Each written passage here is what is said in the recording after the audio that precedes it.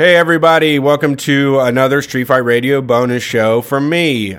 This week I am talking to Kalia from the Little Big Burger Union. If you've been paying any close attention to the Pacific Northwest and their burger situation, there's now been some new developments in recent weeks. We talked to the people from Burgerville when they were first getting started, and a lot of you sent me the articles and the links to the information about Little Big Burger and what's going on there. And so I wanted to be the first one to get on this and kind of get your side of it. So today we have with us from the Little Big Burger Union, Kalia. How are you doing today? I'm doing great. Glad to hear. Yeah. So, how recently was the article I'm looking at is from March 18th. So when did y'all announce this thing? So we announced it to our company the night before March 14th, which was Friday. So a week ago, in the evening, and then it sort of went public from there. So we announced through our work chat. And then it sort of got made public, and Burgerville posted about us, and we became live on social media that night. And then we had a rally the next day. So that was really like our beginning action, first action as a public Little Big Union. That's awesome. And so let's get into, I guess, the Little Big Burger itself. I don't have any of these in my neck of the woods. So what is this type of a place? Yeah, well, you might soon. So Little Big Burger started as a smaller business, sort of fast food, fast casual in Portland. It was created by Micah Camden, who has now gone on to sell the company, and he owns a bunch of other food establishments around town. So when you say smart over fast casual, is this Chipotle style burger, or is this like fast food with a drive-through? It's we don't have a drive-through, but we have a very simple menu. It's more or less fast food. It's just a little pricier than fast food. Sure. Well, yeah. I mean, there's a few chains that have kind of, in the last 10 years made a big splash by just going back to making burgers instead of adding like all of the wraps and the new crazy menu items that like McDonald's and Burger King got into. Right. So it's like a simple menu. They sort of they talk about it as gourmet fast food, but it's a stretch. Right. And so what was what were the conditions like that led to the union? I guess what was the process there? I mean, what kicked it off?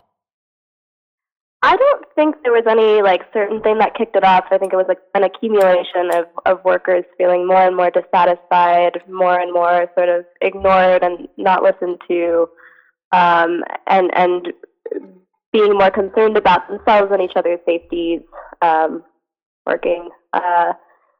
Sort of the big few things that are sort of driving this campaign are people having to work sick, and having to find coverage for when they're sick, and that's awful. Possibly being written up if they're unable to get coverage. That makes me so damn mad. I mean, that's one of those things of just like public health safety. Like, we just shouldn't have sick people touching the food, especially it's such an easy way to spread germs and disease. Yeah, absolutely. And ultimately, it's the manager's responsibility. So it sort of makes workers mad at each other when folks don't show up, but they don't show up because they're sick, and they shouldn't have to, spend their entire day when they're trying to get better, trying to find coverage. Right. So, so this is like, I'm guessing, tight staffing. You're understaffed a lot. So that's a huge issue, and it's constant, and it's also pretty strategic, keeping labor down is sort of a big thing that happens. So managers, keys being told to make sure that labor stays down so that, more of the money is going to the company and less to the folks working. Right. And so you're like, are you then like being told to clock out if you get over a certain amount of hours, that type of stuff? People get told to leave early. Okay. Yeah. Same I personally, some people don't have an issue with that. Some people are happy to leave early, but others like me are, we want all the hours that we're scheduled for. And so that's pretty frustrating. Okay. So what about the pay? Is that I'm sure that's part of it as well. I mean, absolutely. What's the new hire at Little Big Burger expect to get paid before the union? So we get paid minimum wage, which in Portland is $12 an hour. Right. You're told that, but we're told, some people are told straight up, you're going to make $16, $17, $18 an hour. But that's with tips, and that's an average, and that's not the same for everybody depending on what shift you work, or, there's lots of factors that will sort of make that very inconsistent. And it's kind of a lie. It is a lie. You're right. It is. And I mean, it's promising you something that like they don't have to deliver on, or, like one person got a tip, or is good at getting tips, and then they expect that everybody else does it, and it's like, that's not reliable for anybody's income, and, I mean, you're all involved in the process of getting these burgers to people. Right. It shouldn't rely on the kindness of the customers. They should just be required to come in and buy the damn things. Yeah, absolutely. And so we're facing that demand off of Burgerville, asking for a $5 raise, which is maybe a lot to ask, but also not. Sure. I mean, it's somewhere to start. I mean, that's how business works. Right. You say what you want, and then the other person has to respond. I'm certainly for being bold in it. On the podcast, that's how bargaining works. Yeah, I mean, I think a lot of people. Brian is way more sheepish about stuff, and I think a lot of people that are maybe on this side of the political spectrum want to be nice, or have concerns about people's feelings a little too much when it comes to those regards. Because if it's a matter of getting what you deserve, I mean, you literally just have to start by asking for it. There's no other way to get around it. No one can read your mind. You're not going to change it from the inside. There's not going to be something that's going to bring it about besides saying this is what we want. Yeah, absolutely. Yeah. So, how has the process been so far? I mean, with the company's reaction, are they sending videos or spies in or anything like that? Quite like that yet. We're hopeful, maybe naively so in the beginning. I'm sorry, you're cutting out a little bit. What was that? Oh, can you hear me now? Yes. Okay. I said we were pretty hopeful when we were starting out, perhaps naively so, that the company was going to work with us and recognize us voluntarily. Right after we went public, we had this rally, and as soon as that ended, or pretty soon after, the letter was delivered to management, sort of outlining what we were asking. They asked, what is something that we can do right now that could help? And they talked about, this is at the store that we had the rally at, they talked about how they were putting themselves on the vents, and so they brought in gloves for those. So that felt like that's what we consider since, like, as a public union. Wait, I'm sorry. Could you clarify that one more time? What did they say? So they brought in some gloves for. Oh, they brought in gloves. Right. I mean, instead of replacing the equipment that was cutting them in the first place, but. Yeah. Oh wow. Okay. Yeah. That sounds so desperate. That all I think about when I hear something like that is just a bunch of people in suits, like, I don't know, just give them something, I mean, anything will make them Right. happy. Just throw a box of gloves out there and tell them we worried Right. about their hands. Right. That is, Yeah, so since then they've been taking down union flyers from like our break rooms from the back.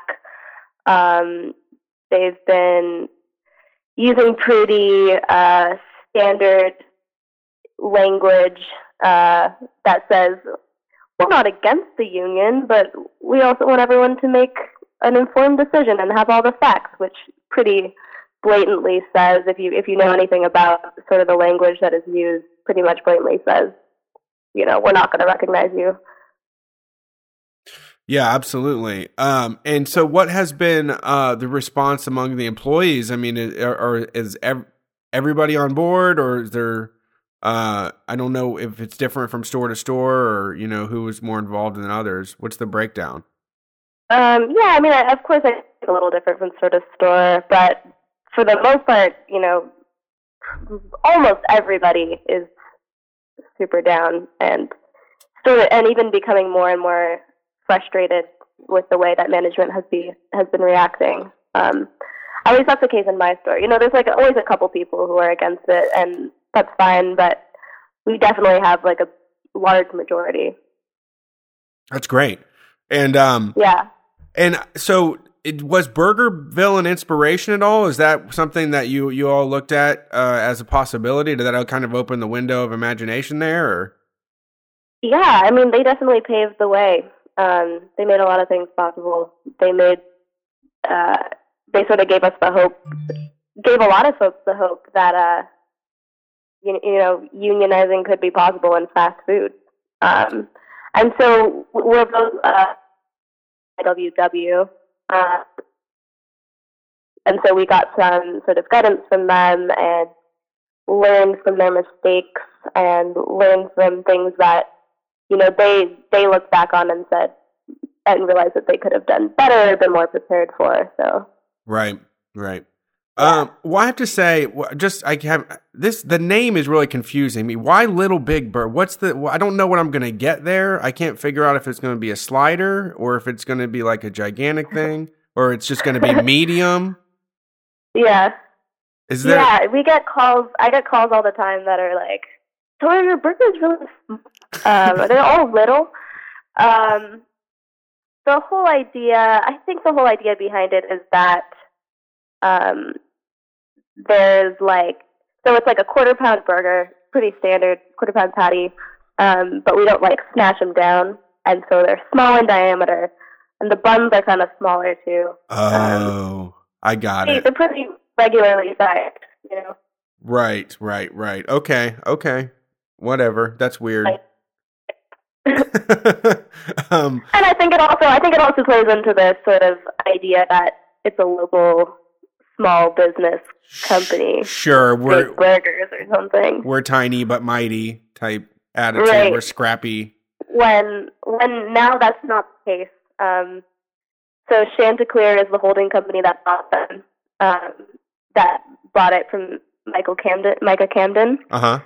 And they're based out of North Carolina. So now we've got a bunch of franchises in North Carolina, in Austin, Texas, in Seattle, in San Diego. So they're rapidly expanding too. Wow. So it's not even a local business anymore. Okay. Well, that's good news. That's even better that it can spread across the U.S., spread this mess across the U.S. So what about you personally? I mean, what brought you to this position? Is this just a matter of you were there at the right time? Is this something you wanted to be involved in? Is it, what are your motivations personally? Yeah, I mean, I feel like I've always been pretty politically active. I've always been also politically compassionate, and I really care about people, and I really care about the people that I work with. And so having the chance to get involved and, try to actually make progress in improving the lives of my coworkers and just the workplace, and for me as well, it was a big, I was just really happy to be part of it and still continue to be. Yeah, that's great. And so was that from childhood? Is that just, you were just always on that path from a kid, or? Yeah, I mean, was there a yeah, radicalizing moment definitely. or anything? I was lucky to have two parents who are artists and Lucky. raised me on some really good music. And, when I was like 13 or 13, my favorite artists were MIA and Rage Against the Machine. Oh And so wow. I feel like that stuck with me. That was sort of the radicalizing moment, I think, actually, that like discovering the power in political music. Um, as that sort of in that coming of age sort of time. Yeah, Yeah. absolutely. That's great. So Yeah. yeah, but they would also like take me to protests, and I feel like I lived a pretty like active and aware life as a kid. Yeah, that's great. That's similar to what I'm trying to do for my daughter. Pretty dang close. Yeah. So hopefully I hope she turns out unionizing her fast food place when she's a teen. Hell yeah. Me too. Well, it was really nice to talk to you. Was there anything else that we didn't get in here, or things that people need to know? Is there a way to support the union, or what can we do to Yeah. help? Yeah, there is. So we have, we're on all the social media. We're on Facebook, Twitter, Instagram. We have a GoFundMe, which is like a hardship and strike fund in case we have to go on strike, in case workers are fired, so that we have some money to support each other. So that's something you can donate to. That's linked on the Facebook page. What else? There are like a couple other just like things that we really care about that I want to touch on too. Of course, like wages is a big one, but that's also one that I feel people always focus on. But there's other things too, like our scheduling is pretty messed up. We get 1 week schedules. Oh, 1 week schedule. How far in advance do you get them? We get them maybe. So I still haven't gotten my schedule for Monday. Oh Christ, that is unfair. How do you have a life? You can't plan a life like that. No, not at all. Not at all. And like I'm what they call a key, which is like shift leader. It's like sort of when the manager's not there, it's like you lock up, you count the money. That's about it. You make sure everything goes smoothly. That's sort of what the job is. Right. And I was told, you get, there are benefits. And I said, oh, like what? And they said, guaranteed full time. And I said, that's awesome, great, guaranteed full time. And I got scheduled 24 hours this past week. So. Oh, I mean, that's almost telling you to find another job. Yeah, I mean, I'm looking for one. So. Sure, I can see why. Yeah, that's so unfortunate. And it's like, I think what really kind of frustrates me about the whole thing is I am not someone that like myself enjoys fast food the way that other people may, but it accomplishes feeding so many people in such an efficient way, and it's such like a cornerstone of our society. And it just astonishes me that we still can't respect the people that are making that happen, especially for me as someone that like makes hamburgers at home. I fucking hate it. I have to get all these dishes dirty. I have to get out more than one cutting board.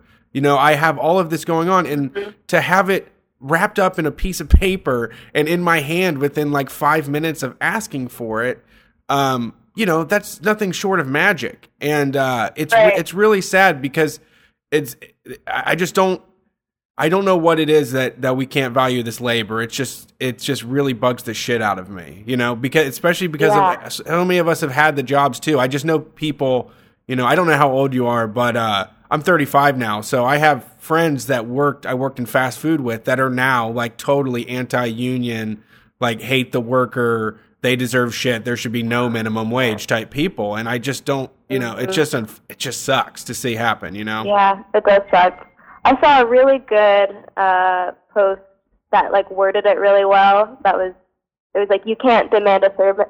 You can't demand a service while simultaneously degrading those who provide it for you. Damn. And I feel like that encapsulates it really well. Yeah, that is it. That's all.